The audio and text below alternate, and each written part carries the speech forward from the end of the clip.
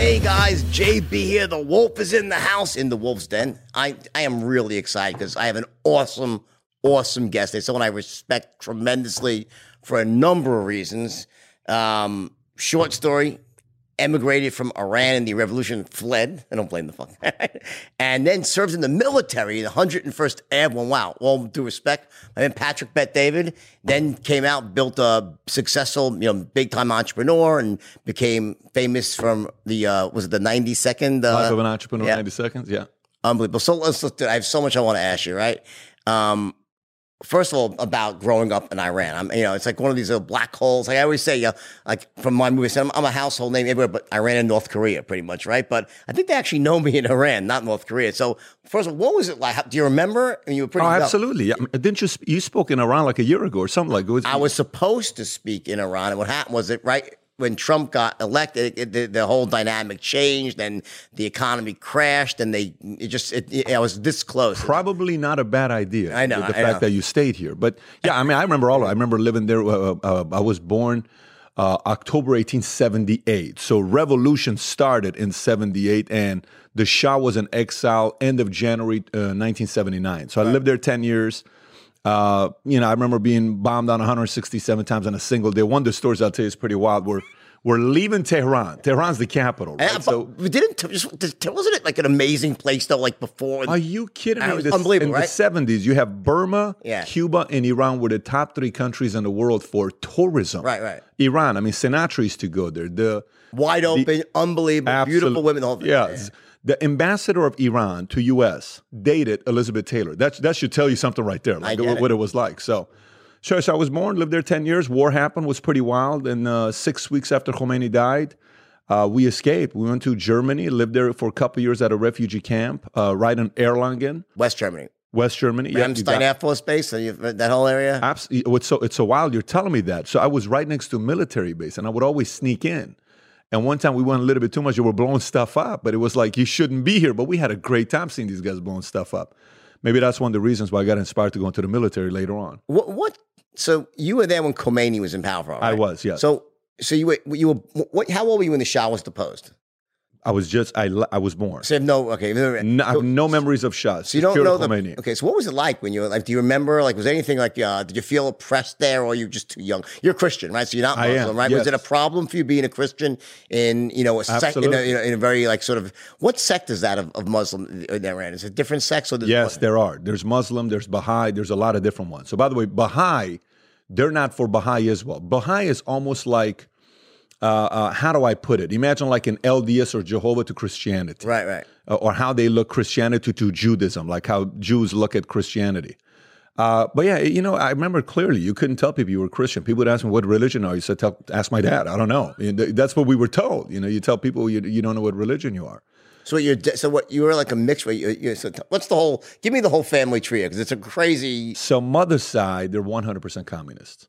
They believe in communism. Their Bible was Karl Marx. They swore by Karl Marx. So, what was that? So, it was this whole idea about the fact that rich people are greedy. All they care about is money. They put people to work and, they sit at the top, cash the checks, big belly, and everybody else is doing the work. So they hated rich people passionately. So basically, you're one of those people that when they say you develop the beliefs of your parents, you go the exact opposite way. You're the exact opposite. That's right. I'm the exact. But my dad on the opposite side, he said, poor people are lazy.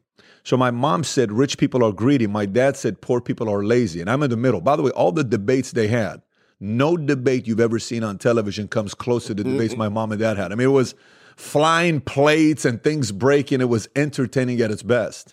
You know what they say, like in I know a lot about. So I have a great story. So I dated a Russian girl back, many years ago, famous Russian, who's the first Miss Soviet Union. And you know who her boyfriend was before me? Cyrus Pahlavi. It was the Shah's grandson. Come on. I swear to God. Yeah. Really? Yeah, she was engaged to him. And then what year was this? This is 2000. So the late 99, 2000. We were together 3 years, hated each other. Somehow we made it 3 years, God knows how. Okay. But, but the whole thing with Russia was like they'd say communism, like, we'll keep pretending to work if you keep pretending to pay me with worthless rubles. Yeah. Right? So it's like the whole lack of work, no motivation, stress. It's like you're not really, if you can't achieve anything under communism, right?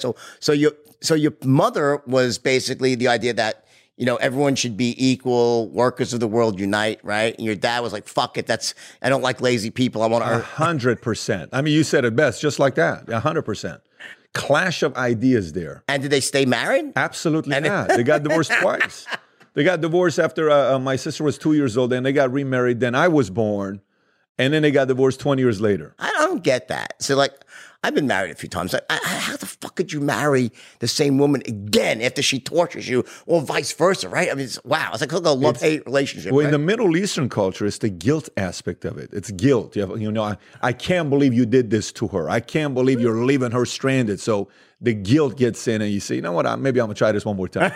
Right, listen, let's take a short break here. I got to go to keep the lights going here. Let's do it. Pay for everything here, and then we'll come back in a minute, and we'll keep going, all right? Sounds good.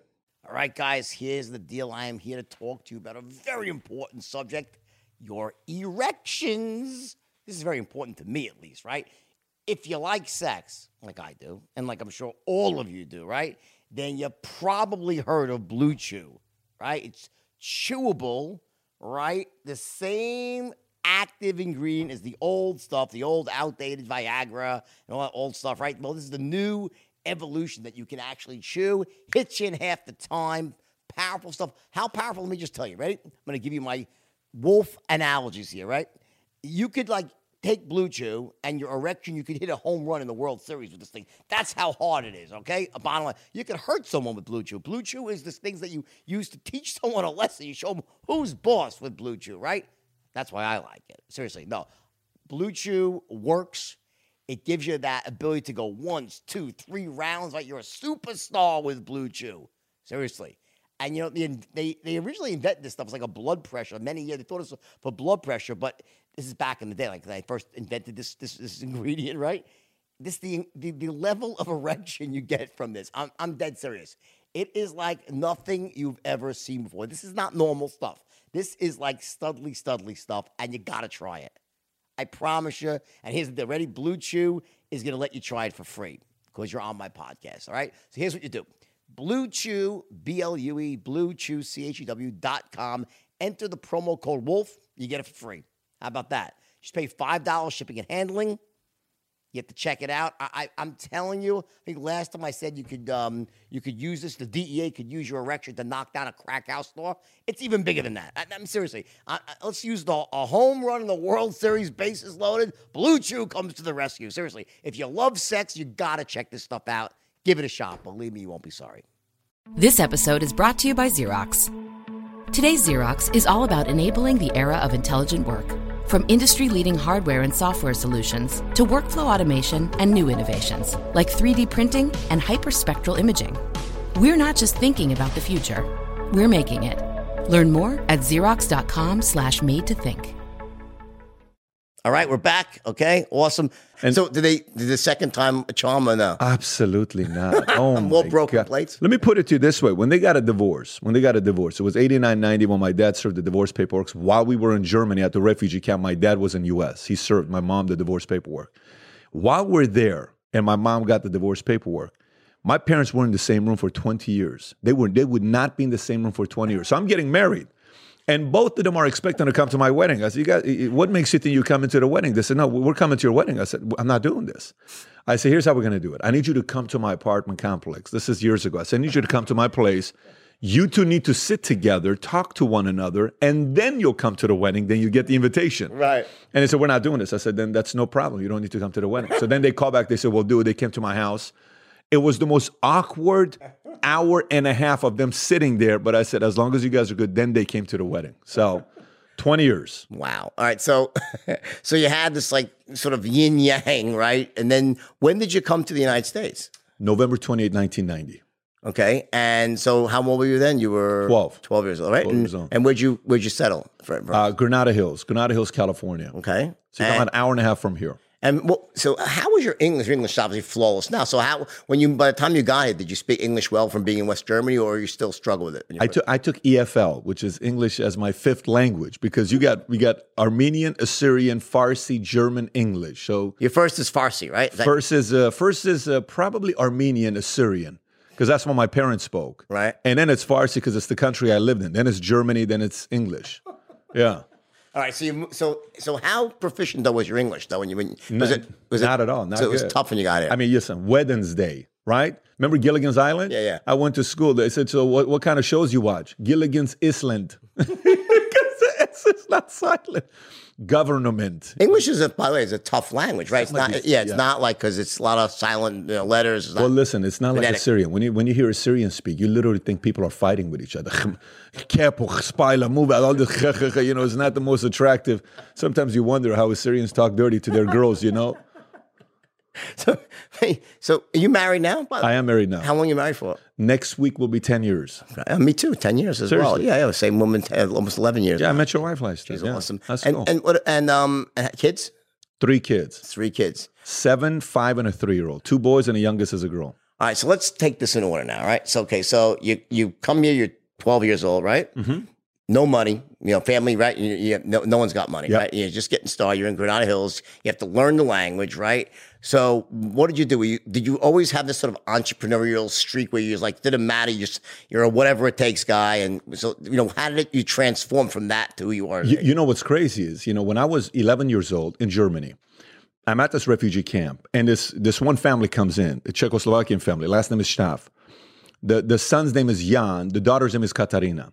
Katarina was dropped dead gorgeous. She was 10, I was 11. I knew that somehow. Yes, she's 10, I'm 11. Right. And I'm looking at this girl. I'm like, I like this girl. So I find out Jan likes the Super Nintendo, okay? So I said, okay, I'm not a big fan of the Super Nintendo, but I'm a fan of your sister. So we got to figure something out.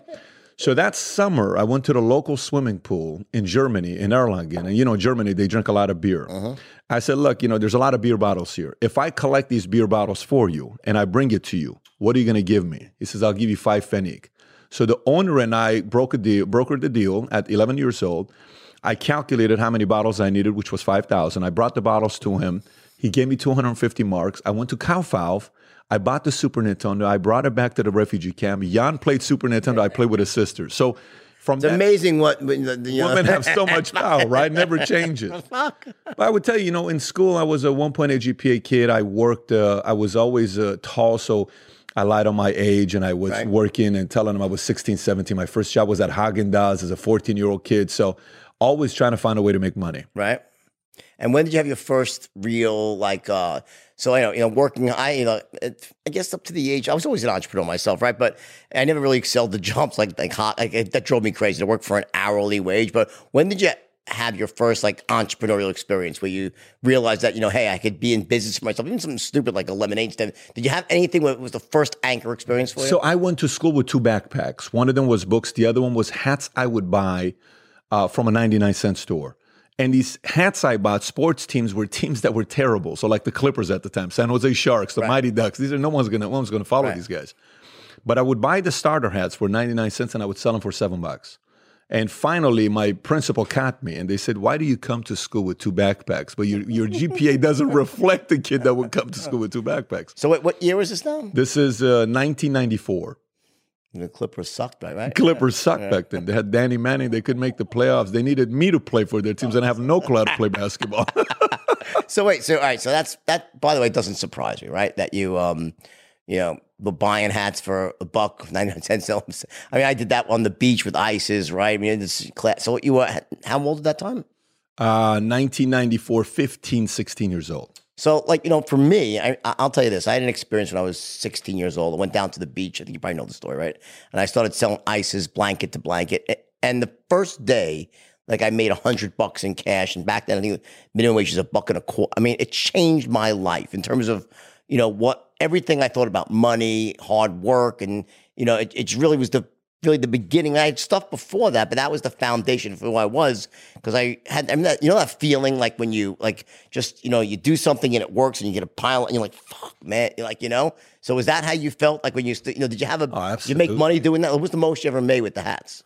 Listen, $100 there was a lot of money. Massive. You have $100, you're like, are you kidding me? I made $100 today. Dude, so what was the year again? I'm sorry, what you said it was what? 95. Okay, so yeah, that's like 250 today probably, or but also you're a kid. And it's cash, and it's no taxes, right. And you're a kid, and you're like, wait a minute, I can go buy baseball cards, I can go buy basketball cards. The best part for me was that the beach money was in fucking singles. So it was like $500 was like this big. Yes. It's like more better than like bet. $500 bills. Right? This is what beach, by the way? Jones Beach in New York. Okay, got it. So I was a vendor there, and I put myself through school like that. It wasn't the money; it was just the experience of like, you know. And I hired 3 kids to work for me that sold puka shells. Oh, I mean, I had a whole freaking thing going. But let's talk about you. So you start with the hats, right? You have this experience. You're starting to make money. You have a girlfriend in this point. Yeah, I was not, no, I didn't have a girlfriend at that point. At 96, I had a girlfriend, but not at 95. So you're making money though, and you feel I good. am making money. Oh yeah. And with this point now, so you know, I mean, I could only imagine, like, you know, you show up speaking different language, right? Was the kids nice to you, or did they resent you? Did they, you know, I mean, like. You know, I would say it's more making fun of you is what it was. You know, the whole you're a phobe, you know, fob, fresh off the boat. You know, you don't know how to pronounce the language. You had a lot of.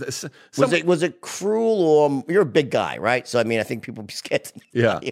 But like, was it sort of like, was it fun? Like they were nice about it? Were they assholes? You know? No, absolutely. Kids could be assholes. You get all of them. Yeah. You know, for me, I look at it in a different way, man. I think a little bit of bullying is good for you. I think to get bullied a little bit is, at least for me, when I study the guys that make it to the top, somebody bullied them at some point.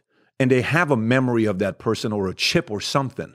Whether it's an older brother, older sibling, a friend, a coach, a strong father, a cousin, somebody was a little bit bullied. It could be with words. It could be with a lot of different things.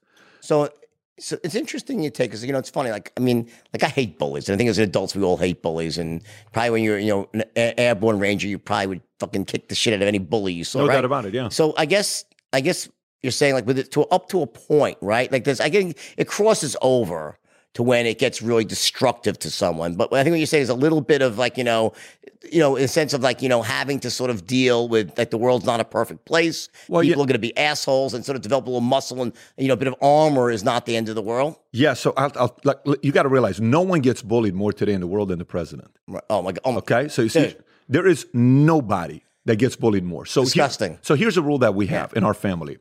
When I sit at night and I talk to my boys, my 5-year-old and my 7-year-old, I ask them, what do we do as a family? Lead, respect, improve, love. Okay, great. I said, what do we pray for? If you pray, what do you pray for? Courage, wisdom, tolerance, understanding. Great. I said, do we bully? No. Do we get bullied? No. Let me tell you a story what happened here. A month and a half ago, my wife calls me. She says, hey, babe, Patrick just got kicked out of soccer practice. I said, for what? Says he punched a kid in the face. I said, what do you mean punch a kid in the face? He punched a kid in the face. I said, come on. I'm telling you, baby, you're on speaker. Talk to him. So I said, Tico, did you really punch a kid in the face? I did, Daddy. I did punch him in the face. Why'd you punch him in the face? Because he punched me first in the stomach. So I just did what you told me to do. I don't want to get bullied. I'm all for that. So I called the school. I called it a practice facility. And I said, listen, self-defense. What happened here? And they said, well, your son punched the kid in the face. And that's why we kicked him out. I said, you guys watch a videotape? He says, no. I said, I need you to watch a videotape because you just kicked my kid out of practice. If he didn't do it, I want to get some word on it. So they called me back. They said, we apologize.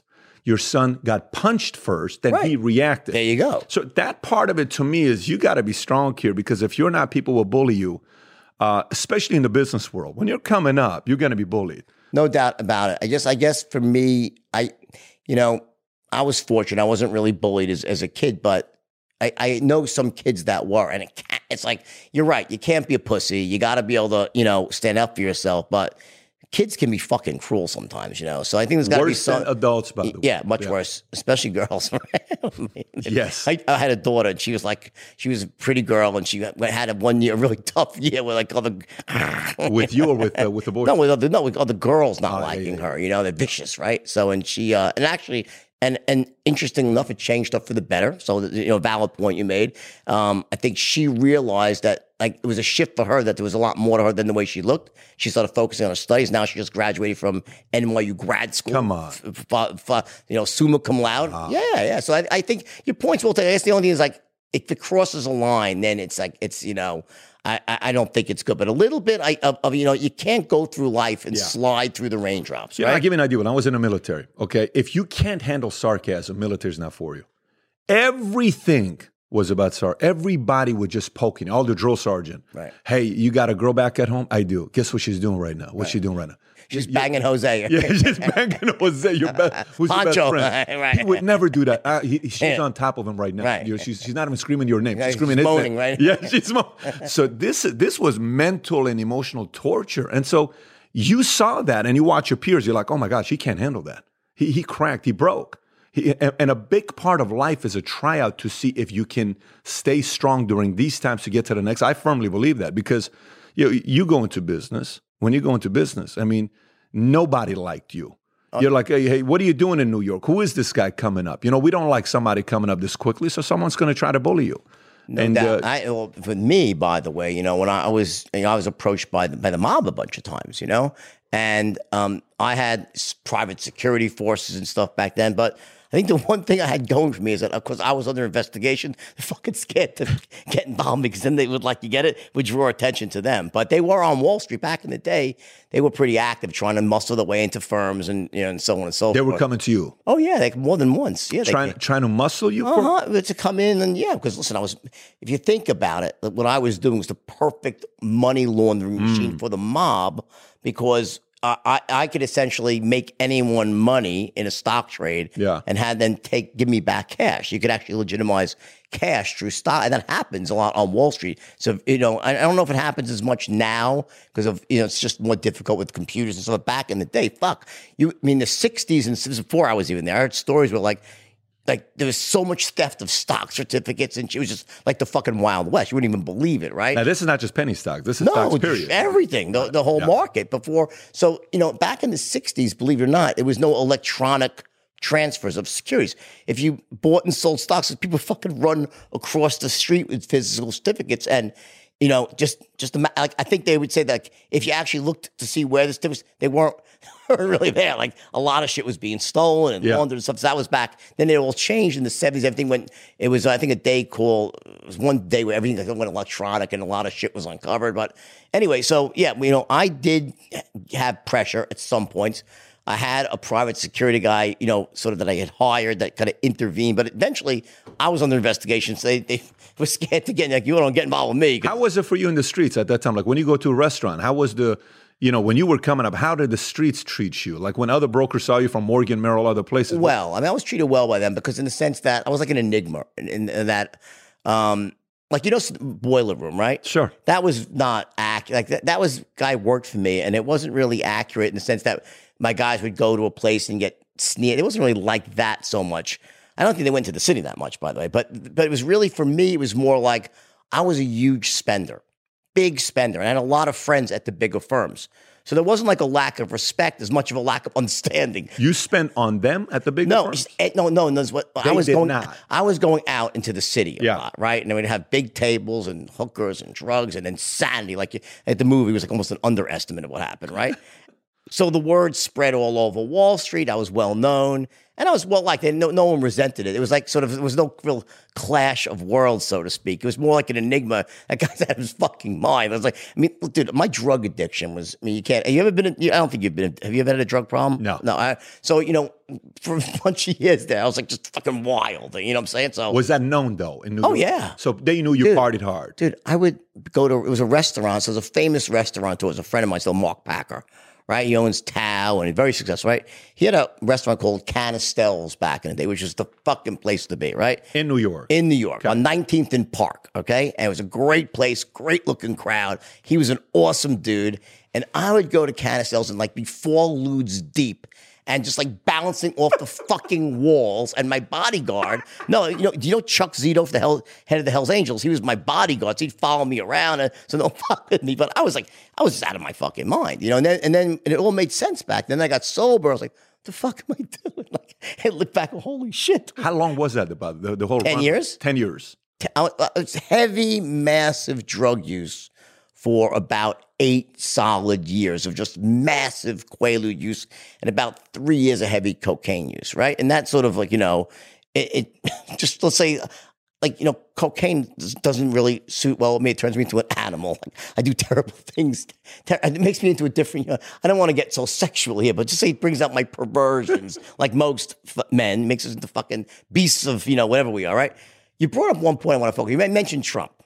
right? So you pro-Trump? It sounds like you're pro-Trump. I'm pro-economy the way he's running the economy. Absolutely. So I agree. So I would think that basically I could not agree more with his economic policies, right? And on some level, I'm bothered by some stuff he does.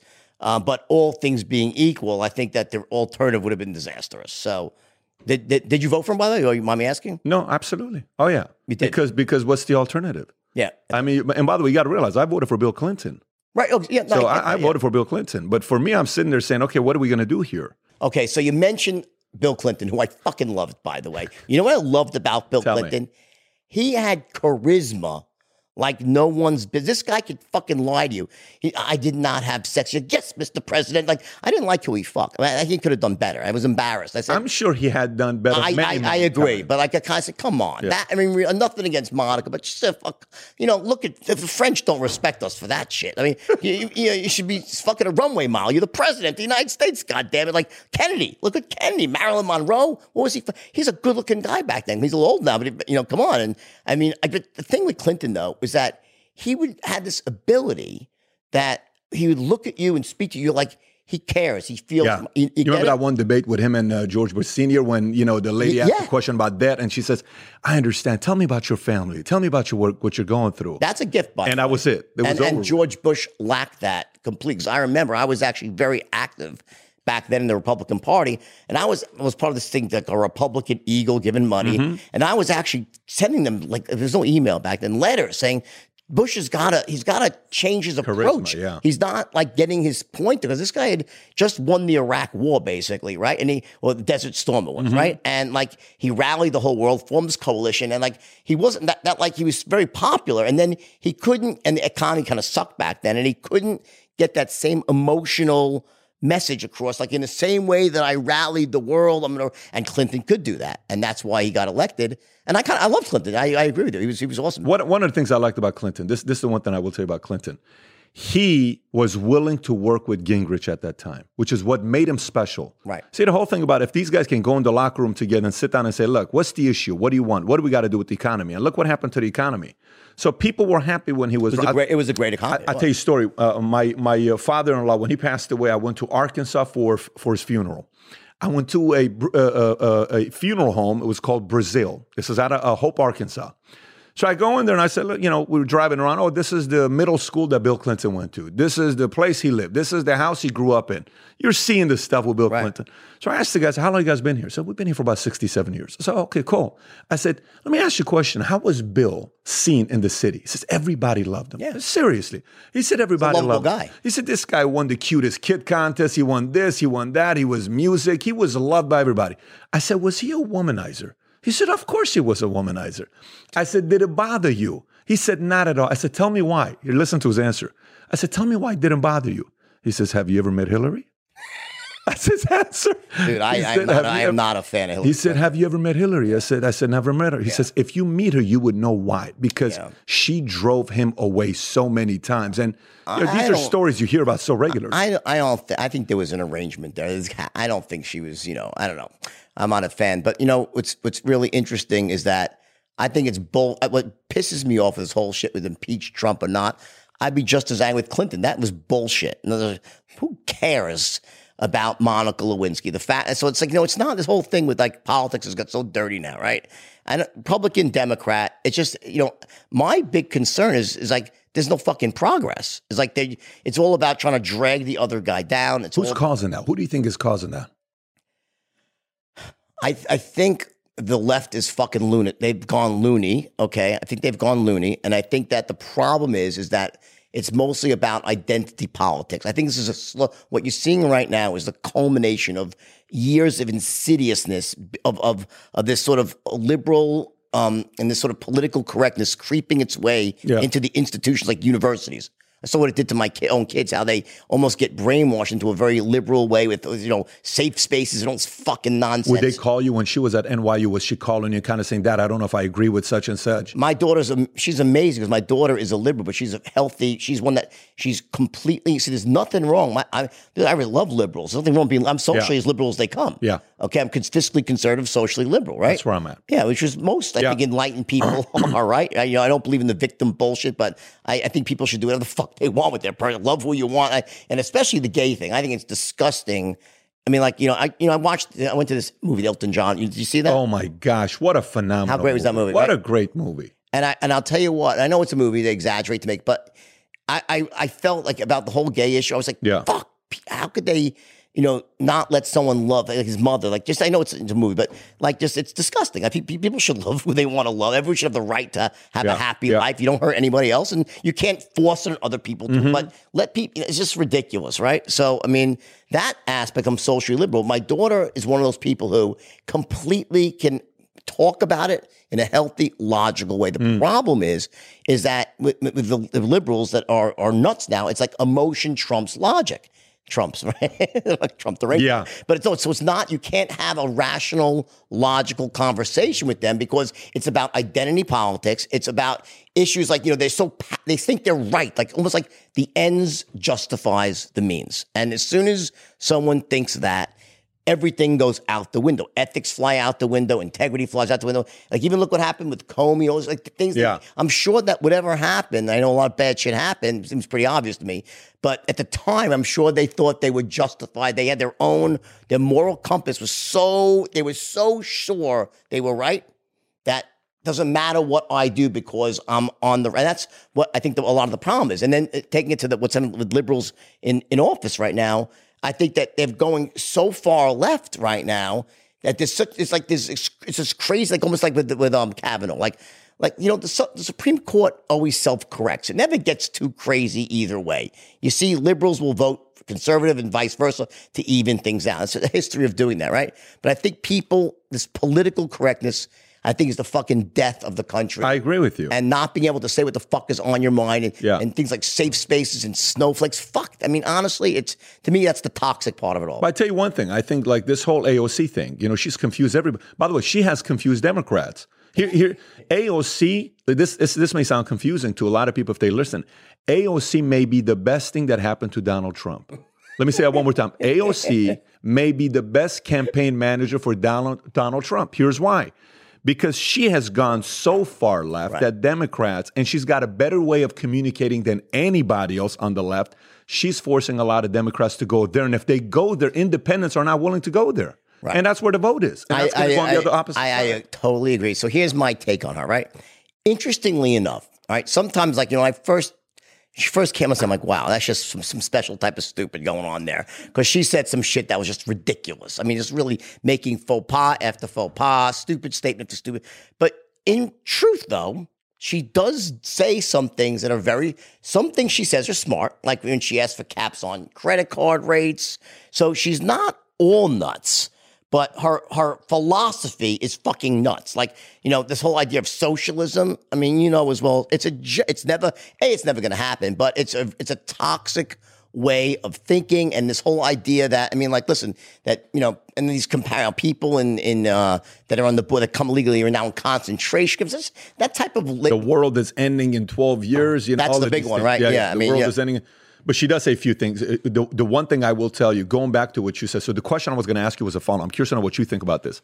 When the first time the debate was between Nixon and Kennedy, Nixon froze, Kennedy didn't, and he became, everybody's like, oh my God, this guy's more president. But before that, we didn't debate that way. It was radio. Right. So TV changed the game for who can communicate better, which is why Bill Clinton became president, or else George Bush Sr., director of CIA with the kind of a resume you got. Are you kidding me? 1,000%. There's no way in the world the governor of Arkansas would have beaten him if it was just stacked up resumes. Who goes against who, right?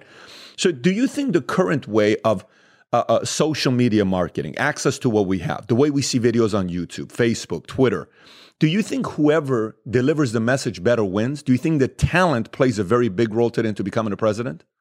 I think Obama proved that the power of social media mobilizing voters, and he did a really great job of that while Romney didn't, right? That was a big deal, right? I think Obama did a really good job. The answer is yes. I mean, it's a reality. You have to be savvy. Trump is fucking this guy is, I thought some of the things he did were really just big mistakes. And he turned out to be right. Like when he went so hard against the media, this guy's the ultimate counterpuncher, right? And, with his tweets, I mean, he'll call out a grandma who says something. I'm like, what the fuck is he doing? I'm like, Mr. President, you got some fucking better shit to go. Like, a grandma said one bad thing. It's like, that fucking grandmother should go rot in hell. She's a loser. She's a fucking loser. Loser grandma, right? It's like no one gets away with it with the guy, right? But on some level, you can't argue with success. My wife was very early on. She was like, she's my wife's a libertarian, right?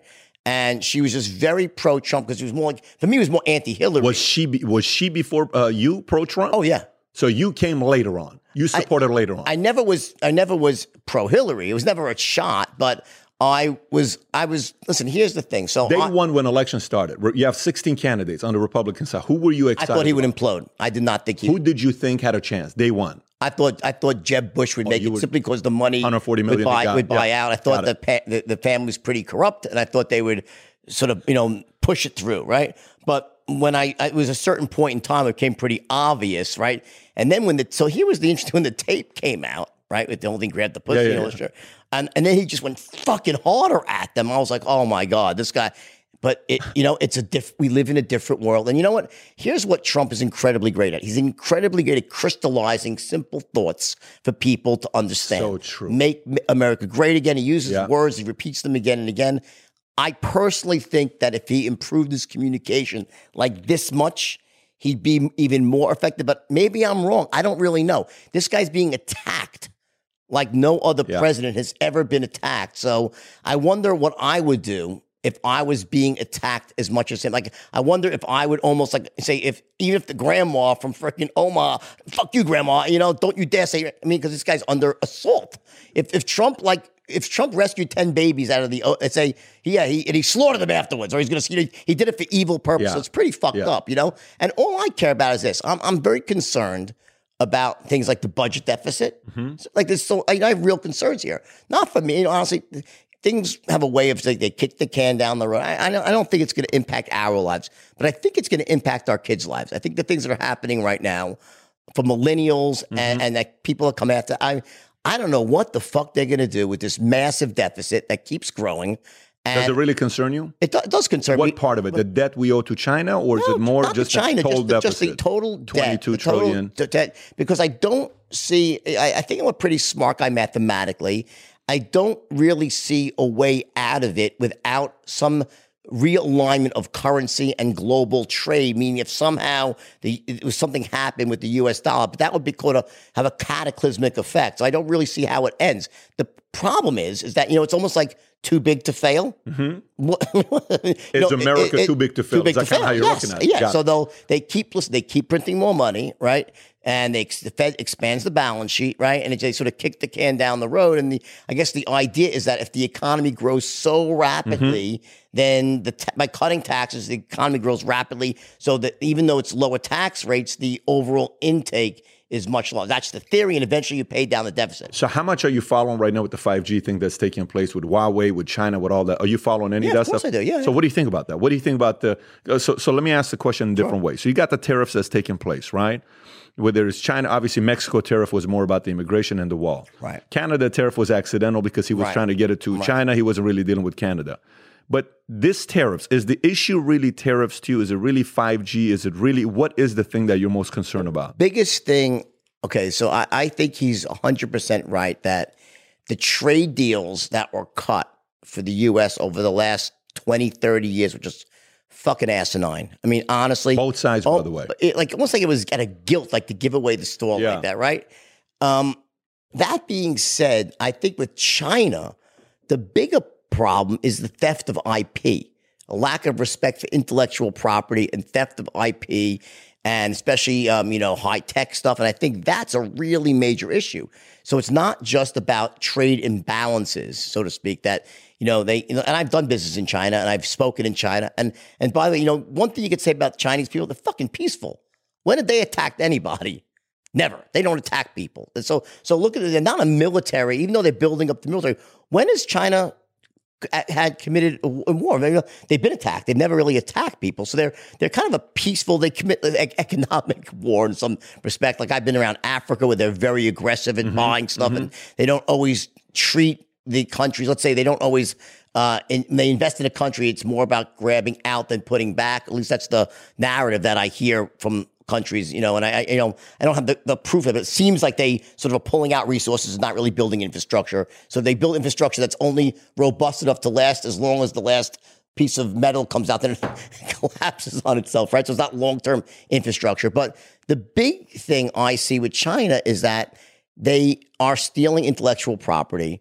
And I think that's especially in the high-tech era, I think that's the big danger. And without that, some check being put into place, I think it's a huge issue. I think that Trump is right, and I think he's the first president to stand up. I don't think this spirals out of control much. Maybe I'm wrong. I don't think it's going to end up in a full-blown long-term trade war. I think there'll be a reset. I think they'll come to terms within the next 6 months. I really do. You think so? I think so. I do. What do you think will be the cornerstone of that taking place? Like, what's going to cause that? Well, I think, listen, Trump's, he had a classic statement, by the way. His classic statement was, like, he said to the Democrats, like, almost like, could you at least fucking lie for me and pretend to be on my side so I can negotiate more effectively? Like, a lot of what Trump does is posturing and negotiating and threatening and basic negotiations, right? You have to kind of see through some of his tactics, right? And I don't believe, I think he's smart enough to know, I know Mnuchin, I met him before in person. He's not surrounded by idiots. He's surrounded by smart people. Everyone knows that, the tariffs over the long term really are not a good thing. Okay, but that being said, as a short-term punitive measure, as a negotiating tactic, I think it's important. I think he's doing the right thing because I don't think it was sustainable. With China, what they were doing is they're essentially exporting like crazy, putting up barriers. They have tariffs. They have barriers to import there, right? And if you want to do business there, you have to essentially it's got to be operated by Chinese company, and that means your technology becomes open. They steal the technology. That's the whole Made in 25, Made in China 2025 plan that they have. That's a big problem. So what do you think about the whole speed of 5G, the fact that EU, US, South Korea, Australia is not going to have it ready till 2025, and China is saying they're going to have it ready by 2020? I think that, number one, the 5G, right, it's based on the phones have to be ready. Apple won't even have a phone ready, I think, until 2020, right? So, like, right now on my phone, I have this thing, it's called 5G is fucking scam, 5GE. You know what it's called? 5G evolution. It's nothing. It's nothing. It's 4G. It's just one day I'm like, what the fuck, 5G? Where'd this come from, right? So from what I heard, right, they're rolling out a couple of cities this year. I think the mass adoption is next year, right? That's supposedly what you talk about China? No, in the U.S. The U.S. is next year, I hear. U.S. is saying they're not going to be ready 5G till 2025. Really? Because I read an article. Is that true? I read an article that said that they were testing it, I thought, in 19 cities. In but next small year. Cities. I thought it was LA. No, I thought it was LA. Maybe I'm wrong. I don't know. The challenge you're having is with the trees, because it's not going through trees. So China, the way they came out with the 5G, so the biggest concern they have with 5G right now is U.S. If we land 5G contract, because we got 4G, that increased GDP by $100 billion. They're projecting 5G technology, if U.S. gets it first, is 3 million jobs and $500 billion of GDP goes up if we get 5G. And so a big part of this, when you're looking at it, is saying, Trump is a pretty brilliant negotiator. Why is he banning Huawei?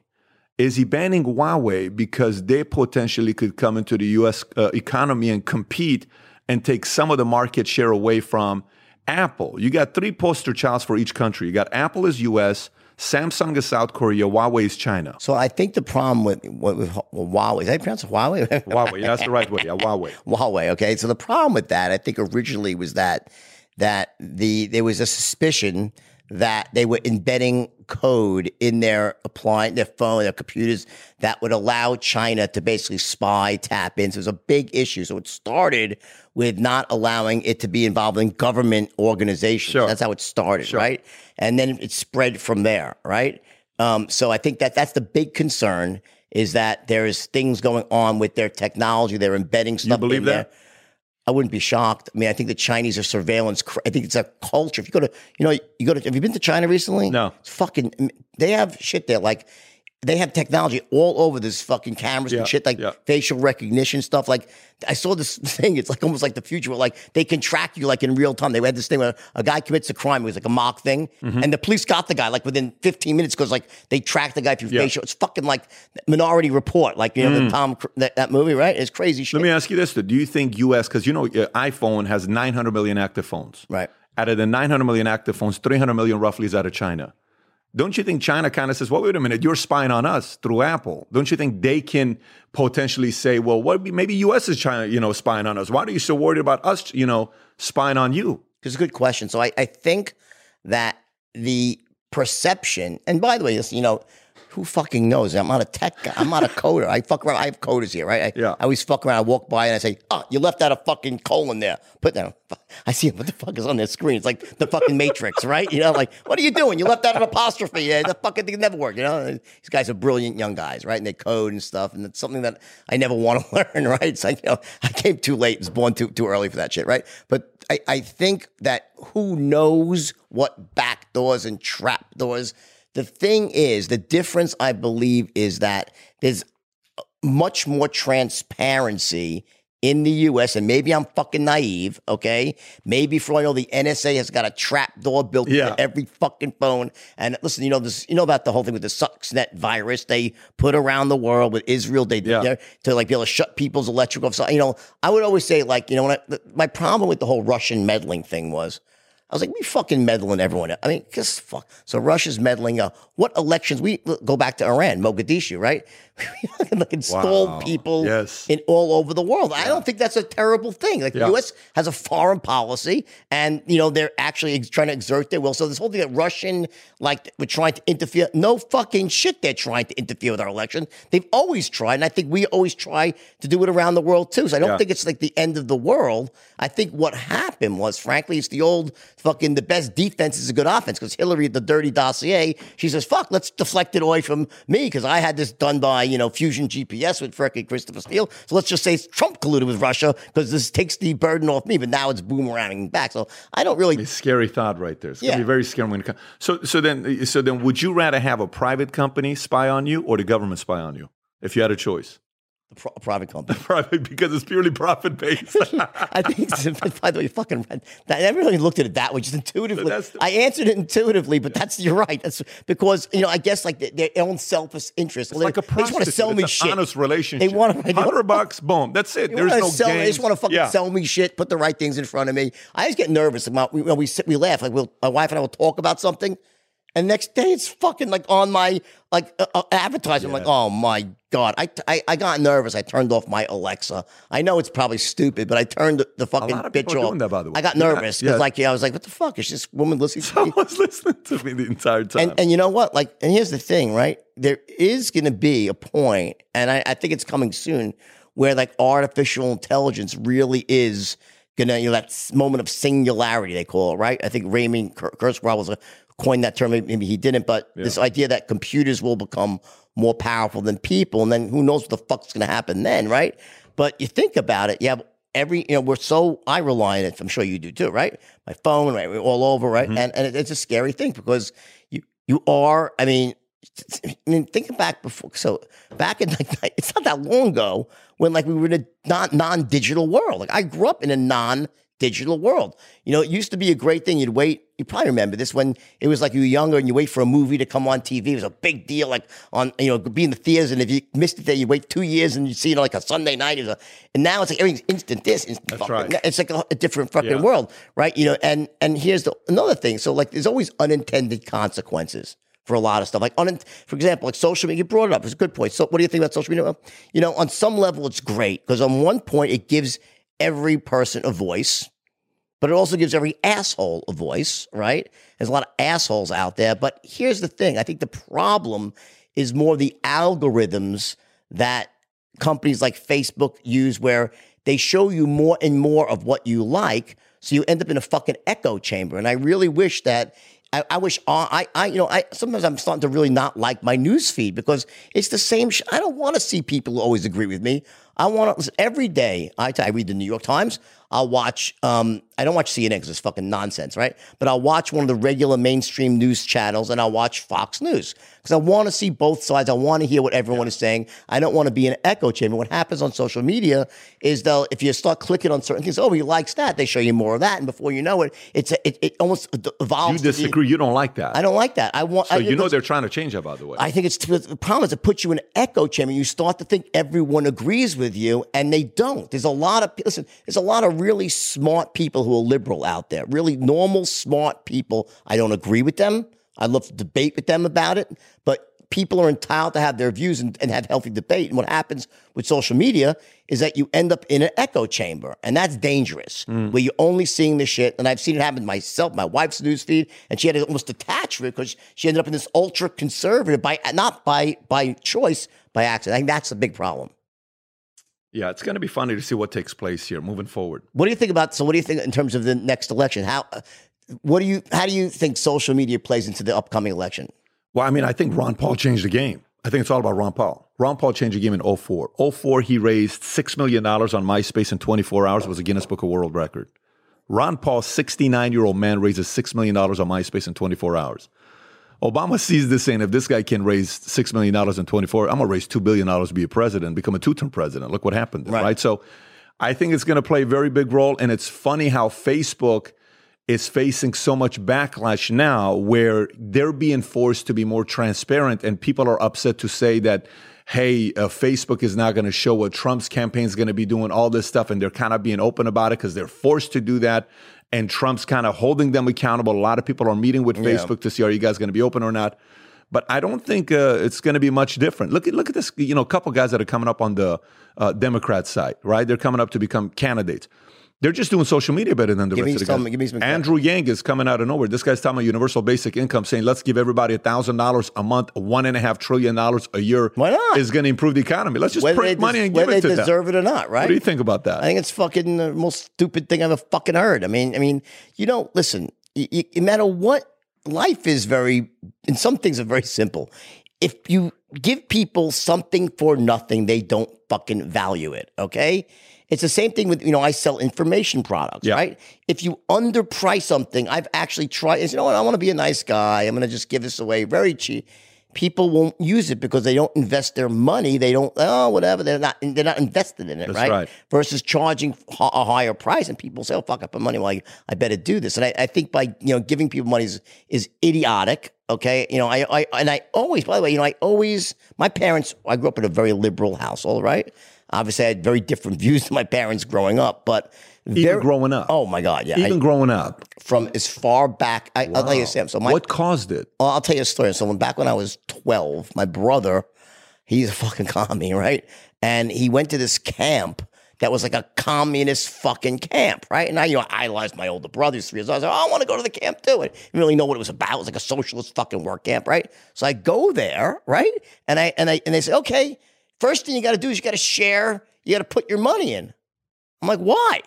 Because we all pool our money. I'm like, they didn't say that. Yeah. I'm like, fuck that shit. I'm like, I don't want to do that. They fucking I got punished. They put me in a fucking like a lockdown situation, like, because I wouldn't share my fucking money. And I was like, I was greedy. I'm like, why the fuck should I share my money with other people? Like, it's like, and not that I think I didn't even work for it because I was already doing magic shows and shit. But I was like, I was so appalled. They threw me out. I actually I had to leave the camp early. I got thrown out. And so I always, as far back as I can remember, I always liked nice things. I always was not scared to work for nice things. And I think when my parents were amazing people, I love my parents to death, but I noticed some things about them. Like, number one, brilliant, hardworking, educated, and fucking broke. So I'm like, wait a second. I'm like, okay, so wait a second. So you can go to school, get degrees. They both are CPAs. My mom's now even a lawyer. Mom and dad both CPAs. Both CPA. My mom was a CPA back in the 50s, like in Mad Men. You remember, but when women weren't in the workplace, right? She was there. CPA in the 50s? Oh, yeah. And she was rocking and rolling. Brilliant woman, right? My dad was a CPA. And I remember when I was like 11 years old, I wanted a dirt bike. And I said, I want a dirt bike. It was like $120. And they said, we can't afford it. I'm like, what the fuck? What do you mean? They're like, you guys are fucking accountants. What do you mean you can't afford? Like, we can't. My mom said, let me show you our budget. And she actually showed me I was like, fuck. I was appalled. I was like, that's all you fucking, I was like, I felt like, how dare you? How old did you say you were? I was 12. 12 years 11 or 12, something like that, right? And I couldn't have this dirt bike. And the same thing happened with an electric guitar I wanted. I played the guitars, and I was like, fuck. And it just sort of, locked in this idea with me that there's something else. Now, let's talk about entrepreneurship. Right? You're a really well-known, well-respected entrepreneur. We could talk all day, the two of us, right? But I want to talk about entrepreneurship. Tell me about how you had a big break, right? So you go to the Army, you're fucking madman, right? And I respect you. Anyone that serves in the military like you, that I just fucking kudos for you, right? That's great, right? I appreciate it. I mean that from the bottom of my heart, right? But then you come out, right? And tell me your career and how that really started as an entrepreneur. Yeah, so I got out. I met I wanted to be a bodybuilder. That's what it was. I was going to go be the Middle Eastern Arnold. I was going to go win Mr. Olympia, go into Hollywood, marry Kennedy, be a governor. That was the plan, right? That's the route I was going to take. Met a girl at Venice Beach, California. She was a broker at Morgan Stanley Dean Witter. Okay. And we'd go out. She would always pick me up in a different car. And finally I said, how do you make your money? She says, I'm the advisor to Laker players. That's what I do. I'm a Series 7, 66, the whole nine. I said, how can I do it? She said, well, you need to have a 4-year degree. Morgan doesn't hire without a degree. And I was looking for JT Marlin, but JT Marlin wasn't out there, right? So I said, how do I start working here? A boiler room reference. That's right. So I said, let me go look for these guys, see if I can find something. So I took my resume. On the cover of the resume, I put a joke. And on the bottom of the joke, I put, if you're laughing right now, this is exactly how clients are going to feel when they invest with me. If you want somebody like this part of your team, give me a call. By the way, my resume had the following: Haagen-Dazs, Bob's Big Boy, Burger King, military Bally's. That's no 4-year degree, no 2-year degree. Come on. Military helps out. That's impressive, yeah. So I was 21 years old. I faxed it to 100 different places. 30 people called me back. 15 said, this is hilarious, but you don't qualify. 15 gave me an interview. And eventually I got 3 offers. I started off with Morgan Stanley Dean Witter out of Glendale. So 9/11 happens. Right. A day before 9/11 is my first day with Morgan Stanley Dean Witter. This is a Monday, 9/10. Start off with them, get my Series 7, 66, 3126 Life and Health. I go that route. And start selling. Next thing you know, I go to Transamerica. I'm with them for 7.5 years. Then October of 2009, we start our own insurance company. 66 agents out of Northridge, California. 66 agents, so Northridge, California. Your own insurance company. Fully, October of 2009. I am 30 at the time, okay? So I look at the marketplace. I said, okay, no one's using social media in financial services. They're afraid of it. They're worried about it because you can't use it. You can't post anything. Everything with BD's got to get approved. Broker-dealers are not approving these emails. All these things they're talking about. But life is still flexible. Right. Securities is not. I said, let's go do life. So we eliminate a lot of a securities gig and we strictly focus on life and annuities. So we start off out of one office, Northridge, California. And the next thing you know, we grew from 66 agents to today, 10,500 agents, 49 states. Oh. De La Hoya is one of our investors. Gabriel Brenner's another one. Atalaya Fund out of New York is another one. It's a $2 billion fund. We raise it. Our convention's coming up in the next 6 weeks. Keynote speakers, Billy Bean. We got to stop. We got to stop down. I got to go back. All right. You have to tell, okay, you owe it to my people here. How the fuck did you, I want to know let's break down your strategy, right? If you could, let's break it down. So like, I always think that like, while it might seem like, how the fuck did this guy do it? Like it's in the end, there's always, you did some things that are duplicatable strategies. So 100%. Let's start, slow it down. So tell me, so you started in 2009? 2009, October of 2009. And how much money did it take you to start this? $600,000. $600,000. Did you borrow any or did you Zero. Your own money? So you took the money you earned from financial services, you rolled the fucking, now was that like your last dollar or did you like put it all in one or did you have some more in reserve? I probably had a little bit more, but I said, I'm going all in. You put the bulk of your money. I put the bulk of my money in. Yeah. And you were, how old at the time? 29, 30. Okay. And married at this point? I got married 3 months prior to that. No kids yet. No kids yet. Got it. Okay, good. Great time, right? There's a lot of people watching or in that, you can, it's almost as you get a bit older, you can always, do things in life. But when you're that age, no kids, you fucking can afford to take risks, right? Yeah. So let me tell you what happened though. You asked the question strategy that's going to be transferred to other people. This is one of them. I studied the industry. I literally sat down and I read every single thing I could on the industry. Everything. LIMRA, every reports, demographic, who they are able to recruit, who they're not, what clients are not getting any kind of service. So I looked at the whole do not call list. Is it doing good things to the marketplace? Is it doing bad things to the marketplace when it came out in November of 2003? I'm looking at everything. The average agent at the time was a 57-year-old white male. Today, the average agent is a 59-year-old white male. So I'm looking at the market. Oh, yeah, insurance. I'm looking at the market. They don't know how to tap into the Latino community. They don't know how to tap into women selling insurance. It's mainly men selling insurance. They don't know how to tap into millennials. They're not fully understanding social media. They're afraid of social media. So I wrote a book. I wrote a book about specifically what our strategy was. That was the 5 points. So step one, in other words, you didn't just leap. You actually did some research. You identified a niche in the marketplace, and you had a strategy. You model someone, and then, or, typically, like, if there's some model that you used, then you improved on it, or was it basically, was your model the culmination of all your research, basically? No, my model was a model of 5 different people that I looked at. You took what you liked from one, from another, absolutely. Combined. And I will tell you what book had a big impact on my business was Blue Ocean Strategy. Absolutely. Okay. I don't know if you read Blue Ocean Strategy. No. Highly recommend. I'll read it. 100% recommend. Especially now you're doing your podcast, and what you highly recommend the Blue Ocean Strategy formula. Tiffany, make a note. 4.5 million copies sold. The guy that wrote it is W.C. Chen. You will not be able to put it down. Great. So I read the book and I'm like, okay, this strategy makes a lot of sense. So we need to eliminate, we need to decrease, increase, create. Perfect. This is what it's making sense. This is the direction we're going to go. And I looked at it, insurance. At the top, everybody was Caucasian. We need some people that can connect with millennials and minorities. I said, that's the direction we're going. So we started growing. By the way, today we're 54% Latino and 51% women. Our number one earner is a woman. Interesting. You started with how many agents? 66. 66. How'd you start with 66 people? I was already known in the marketplace in the San Fernando Valley area. So you opened up your door. Like imagine New York is San Fernando. Right. Okay. So in San Fernando, they knew what I was doing. So you opened up, you had 60 desks with agents there, or they working from home, or they were just an office, 60 agents, 60 phones? Look at it as a co-op banker. You got 60 realtors working with you. Got it. Yeah. Got it. Okay. So I had 66 agents. All right. And you took those from people knew you in the industry, so you basically These are guys I had trained for 7.5 years. So you had a following. Yep. I had a following, yeah. Okay. So you start with 66, 66 right? agents. And does it just like right out of the gate take off like a rocket? No, not at all. No, not at all. Because right out of I got sued on October 29th of 2009 from a $400 billion company, Aegon. October 29th. For what? For potentially taking clients. We didn't take any clients. 7,000 clients stayed. Interference. We moved. Tortious interference. Yes. Okay. August, which is 9-10 months later, we settled. I've never been sued in my life. That was the only time I got sued. So Wish I could say that. Keep going. Yeah. So August, we settled. We finalized. We started moving. And from there, the strategy was I'm going to start with California. Then I'm going to go Florida. Then I'm going to go Texas. Then I'm going to go Illinois. Then I'm going to grow and expand. Right. So we went 1 office, 2, 3, 4, 5, 6, and now we're over 100 offices nationwide. What was your biggest pivot? Like you had to, like, typically when you're doing that, you're starting and things are going with it. You make some little move, and was there one move that you made? 100%. What was that I can't move? even believe you asked that question. Yeah. So it's always so I'm sitting there and I'm looking at the comp plan. And a company's comp structure attracts certain kind of people. Your comp plan, whatever way you pay your people, 1,000%. It attracts exactly. So I'm looking at it saying, what kind of people does this comp plan attract? I changed my comp plan maybe 100 times. Maybe 100 times. Could be even more.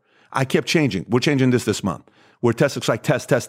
Finally, I came out with this comp plan in September. I don't know what, September 14 or 15. 15, I want to say. September. Right. And I called it the Great Equalizer Bonus Program. And it was 5 tiers. And I said, I'm going to try it for 1 month, then 2 months, then 3 months. The next thing you know, a guy that had only been with us for a year made 220, then 640, then $1 million. There you go, right. Then he made 3.3 million for in 2.5, 3 years. And everyone's like, wait a minute, what the hell? So then everybody followed this comp. So the way you set up the comp gets the behavior that you want. There are a lot of companies out there doing that. I could not agree with you. I always, by the way, when I do a lot of consulting, right, for Salesforce, I say some of the biggest mistakes are made in the compensation, because if you have a comp and it's flawed, it disincentivizes people to work, or just to have a few clients and stop, right? So you have to almost make sure that someone just can't open a few big clients and then rest on their laurels, right? And then likewise, also, you want to have people that are tied to the company you build loyalty with residual income, right? So it's sort of this kind of dance you're doing with both. So you hit on this comp plan, right? People start making a lot of money, and they just almost start like pouring in. It's showing up your daughter for work, basically. Yeah, and then at the same time, in 2013, I was a private guy. I'm like, listen, I'm not going to talk about my belief, communist, how I was raised, Iran, all this. I'm a private guy. I live my life. I'm going to work. I'm going to do my thing, libertarian. Leave me alone. Let me make my money. Just don't bother me. I kind of started noticing that we're living in a time where everybody's naked. You can't hide today. It takes 2 minutes for somebody to know you're Republican. Right. That's all. You got to go on your Twitter account, Facebook account. Okay, this is what Jordan Belfort believes in. Got it. Next. Boom. Right? So I said, rather than trying to live a private life, I'm going to start creating content. So I was making content strictly privately for our agency, but I started doing it publicly. Right. Started a YouTube channel called it Patrick Bet David. 2 years later, changed it to Valuetainment. And today we got 1.3, 1.4 million subscribers, over 1 billion minutes watched. Tell me this one thing you have this one major hit, right? The 90 was the 90. That was on Facebook. Tell me what this is. The 90. Yeah, so I put the video on YouTube. It's What was the called title? Life of an Entrepreneur 90 Seconds. Bingo, right? Which I fucking, by the way, as soon as I heard, I'm like, bingo. That's like just a catchy thing. Title, right? Yeah. So tell me what was it? Yeah, so we put the video up, and what's so crazy, the day we shot the video is the day my father-in-law died, and I went inside and my wife is crying. And I'm like, I got to cancel this shoot. I don't even know how to handle my wife. I've never seen my wife lose, her father. So she's a mess. She says, I said, look, I'm not shooting. She says, no, babe, you go do your thing, guys. There's a camera, guys. 8 people are outside, 6 o'clock in the morning. We're trying to set this whole thing up. She says, no, go do it. I know you guys have been planning this. That's okay. So we went and shot. I'm just like, I'm a mess the entire day. My mind is on the family, so I'm shooting. And we came back. These guys did a phenomenal job. We put the video up on YouTube. I said, let's see how it's going to do. We called it the best motivational video 2015. I love it. I go to sleep, I wake up, it's only 2,000 views. What a flop, So then we go upload it October 31st at 3:13 p.m. Pacific Standard Time. I upload it on Facebook, titled Life of an Entrepreneur 90 Seconds. And then we go out there, a Halloween trick-or-treat with my kids. Right. 2 hours later, it's got 300,000 views. I go to sleep, wake up, 5 million views. A week later, 10 million, and then all of a sudden, 31 million views. So it just went crazy. By the way, it's a great feeling, isn't it? When something like that. It's like especially when you don't expect it. I know, it's a defining moment, right? Yeah. Then you took that, right, and then you ended up leveraging it to a book, right? I leveraged it to a book. So what the title of the book was? Life of an Entrepreneur, 90 pages. 90 pages, great. And I'm sure the book was a huge bestseller, right? We did well. The book did well, yeah.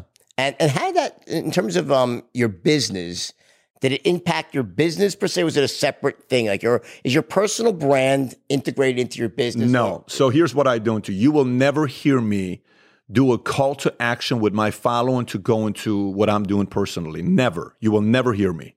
Matter of fact, let me give you what took place a month ago. I told the Valuetainment followers, I'm going to put a 3-day conference once we cross 1 million subs. Right. So we crossed 1 million subs. And I put a 3-day conference in Dallas. We had 2 months to promote. I said, we're going to do it in Dallas. To my agency in the insurance company, I said, you are not allowed to come. So I put a conference the following week. I rented out the Cowboy Stadium. I put a conference the following week so it wouldn't, kind of confuse each other. So Valuetainment audience was 1 week. Then the PHP audience was the following week. We had people show up from 43 different countries to the Valuetainment conference, and it was great. 3-day conference. I had Peter Guber there. I had Phil Heath there. It was a great conference. So now our conference, PHP, is 5 weeks from now. I have President Bush there. I have Kobe Bryant come in. Jordan, that's going to be the one in 5 weeks. That's at the Mirage. Right. So yeah, it's I've separated the two because I want the integrity of both. That's worked very well, and both audiences have a lot of respect that there's no commingling going on. 2 questions. We're over. Yes. I'm going to go a few more minutes. Lead the way. Yeah, lead the way. Couple questions. We're over, but you're an interesting dude. I love talking to you. So I'd love you to come back again. Couple of questions. Number one, for young entrepreneurs. Yeah. Right. What's the best? Like, not like what industry reaches. Just what's the advice that you would give? Like, to a young guy, 20, 25 years old, right, wants to go out, get rich, build a great life. What advice, just overall advice, would you give them? It's very easy for me. It's shadowing. Go shadow somebody. Go shadow somebody that's doing very good. Proximity is power, right? Not just proximity. Proximity is, hey, Jordan, can I take you out to lunch and spend time with you? That could be proximity. I'm talking about sticking by. Hey, can I work for Jordan? Be your right-hand guy.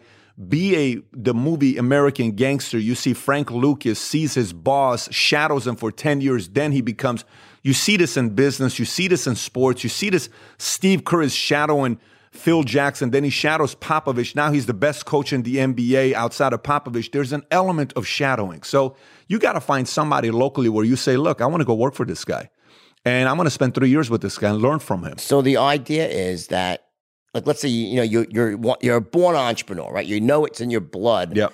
But as part of that, like there's a certain period of sacrifice to really, if you find the right someone that can, like you can really, kind of really tap into, right, and really learn from and grow with. There's nothing wrong with spending a certain amount of time there and really become, Absolutely not. those grooming years, right? I think a lot of people skip over that. They don't want to sit there and kind of be subservient to someone else. They even think of something, if you're like, there's an entrepreneurial mindset to go work for someone else, but they're not mutually exclusive. No, it's okay to do it if there's an end game in mind, right? That you're not looking to be a lifelong servant. Yeah. But to tap into whatever you need, but then eventually when the time is right and you know what you need to know, you have the connections, the respect, you go out on your own. Is that sort of? Absolutely. I'm all about, if you shadow the right person, and then for me, get to a point where you can have a power position with this person.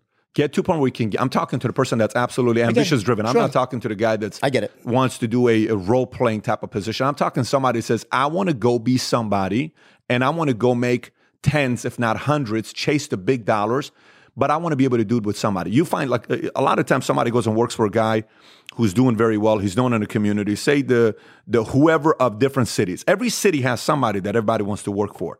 You go work for that guy. Then it comes to a point where you're like, I'm going to go do my own thing.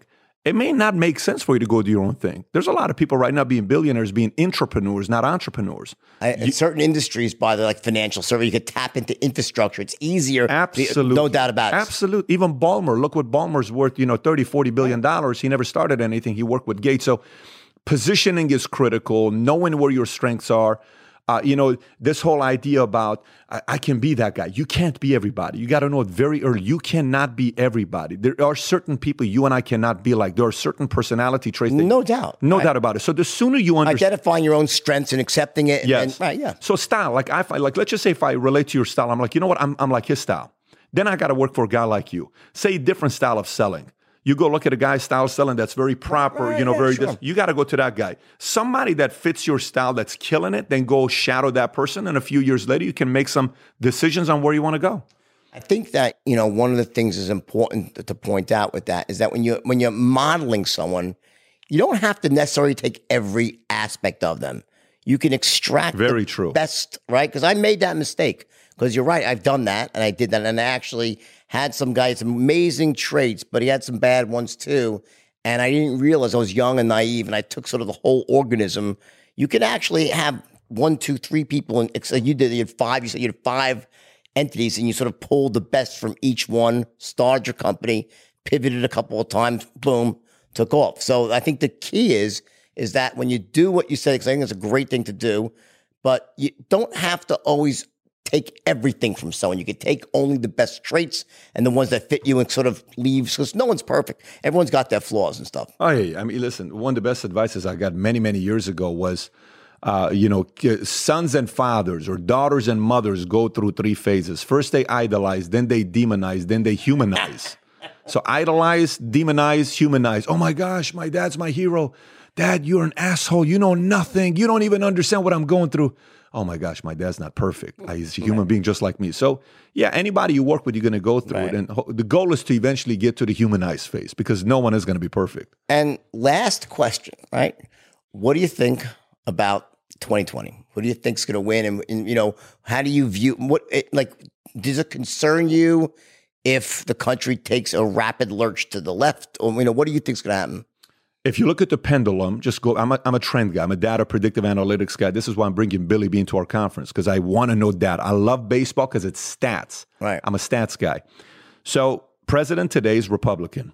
Okay, Trump. Prior to him, Obama, Democrat. Prior to him, Bush, Republican. Prior to him, Clinton, Democrat. Prior to him, Bush, Republican. Prior to him, you can go Reagan and then Carter and then Nixon. And then, so you can go back and look at Ford and Nixon and John F. Kennedy. But there's 2 terms versus 1 term. Exactly. Right, yeah. So if you're asking a 2-term question, I don't think the left has got a solid candidate. I don't think Joe Biden's going to be able to face off with Trump. I don't see that. I think Bernie stands a better debate than him, debate-wise. Remember, not philosophy. I think Biden may be a better Democratic president than Sanders would, but today personality matters, energy matters, being able to move and rally. Every time Biden was in Iowa, they didn't show up to his camp, but Sanders know how to rally people. So Sanders was even better at rallying than Hillary was. No doubt. Well, listen, she was a flawed super delegate. She had it though. Right. She had the super delegate. It was stolen basically. Let me ask you a question. If there's one last question, right? You're a smart guy, right? If there was one piece of advice you could give to Donald Trump, if there's one thing you could change, what do you think that would make him even more effective? One thing that he would change. What style? Is there anything that you would change or no? Here's what I would tell you. Okay. So for me, it is very hard to give advice on personality that's worked for somebody for 74 flipping years. There's nothing you can tell this guy. He's going to sit there and say, do you know how many broads I've been with? Do you know how many billions I've touched? Do you know how many people I've had dinner with? Do you know what kind of building? You have no clue who the hell you are to give me advice what to. I really think he's not a guy that takes advice from anybody. I fully believe that. I don't think he's an advice guy. I think he processes with people. Like I think Hope Hicks was a good process. I think Sarah Huckabee was a good person. I think Kellyanne Conway was a good person to listen to him. But so he takes it in and uses his own internal mechanism. I will give one thing. There's one thing I will say. I will give one thing that in this negotiation that he's doing, I think he's starting to realize the power of 5G because what it's going to do to self-driving cars and what it's going to do to speed up technology. And we're going to come up with technology better. And the fact that Huawei, out of 188,000 employees, 75,000 of their employees are in R&D, research and development. This 5G thing's going to be bigger than people realize it. So, I'm glad you brought this up because I have not focused enough on it. I'm aware of it, right? But I'm actually going to research it because it's a very. I think a guy like it's an important topic. Yeah, your brain, the way you're wired, like the way you explain Bitcoin, like them, your brain, the way you're wired. If you go down the rabbit hole of Huawei, I'm going to. Yeah. You are going. It's going to be like 50 layers. And it's deeper than, by the way, today... the CEO's daughter, isn't she still under... she was Meng, the CEO's in Canada, right? She got arrested in Canada. Is she still there or they released? No, she's back. But Google dropped the contract. There's 90 days. The most important number there is 206 million phones were sold last year, Huawei. They went from 0 to 206 million in 10 years. They've never sold smartphone. They started in 1987. First time they sold a smartphone was 2009. 206 million they sold last year. Out of the 206 million, 105 is in U.S., 105 is in China, 101 is outside. Google said, we're not letting you use the operating system. So they're going to lose 101 million. So now they're designing their own operating. So they have to be as he's negotiating right now with China and using all of this stuff, he can probably bully Mexico that he's doing a little bit, and Mexico needs America tremendously. China's got 1.5 billion people. And if they all of a sudden come out, and I know Tim Cook was with Trump a few days ago, if they all of a sudden come out and say, listen, we're banning something you're doing as well. If they come and play that same game, and Huawei is projected, according to Business Insider, it's dropping 30 to 40% of revenues this year projected. They did 108 billion last year. They could drop 30 to 40 billion of revenues this year, Huawei. If Huawei's president Ren, who is friends with the prime minister of China, because Ren used to be part of the Chinese government, the military, if he goes there and says, listen, look what just happened here, and they retaliate against Apple, little bit of this bullying tactic Trump is using could backfire on the economy. And then if the economy, like if Hillary wanted to play a manipulative game today, here's what I would be doing if Hillary wanted to play, like the whole dossier she wrote, this is what I'd be doing if Hillary wanted to play a manipulative game. She would go to China, try to figure out a way to convince them to ban any China companies from doing business with Apple, hurting U.S. economy by 20% because Trump can no longer use, look what the economy is doing today versus when I first got started. If Trump cannot use the economy card, he doesn't get reelected. Yeah. You know what I think? I think my guess is, back in like the days of Russia and the U.S. had this thing called MAD, mutually assured destruction. I have a suspicion that cooler heads are going to prevail here because China doesn't want an economic war because they're trying to elevate so many people up out of poverty. I've been there, right? Back in the 80s, the story was Japan's going to take over the world. Japan, the Rising Sun, the movie, right? And what fucking happened? It was like zombie There's bags, a big difference, though. But their population is decreasing. Fair enough, yeah. Right? But there's something that tells me that there's a little bit of puffery, like, you heard about the empty cities being built and, not everything is always what meets the eye. And I think that, honestly, both sides need each other. 100%. So I don't. There's no question. I think that my guess is at the end of the day, maybe I'm wrong. I think cooler heads will prevail. I hope so. I'll say this final thoughts for you to be thinking about this one. I had a friend, very quiet guy. I was telling the story today when we're driving up here. He was 5'4". 150 pounds. I love it. I'm fucking big on him. Yeah, I love the guy already. He was Saul. His name was Saul. One night, it's 3 o'clock in the morning. We're in the parking lot, and a guy pulls up the car, and he turns off the. We're living in a bad community at that. He pulls up the car, turns off the lights, points a gun at us. He says, "Hey, Holmes, who are you? What you doing, Vato?"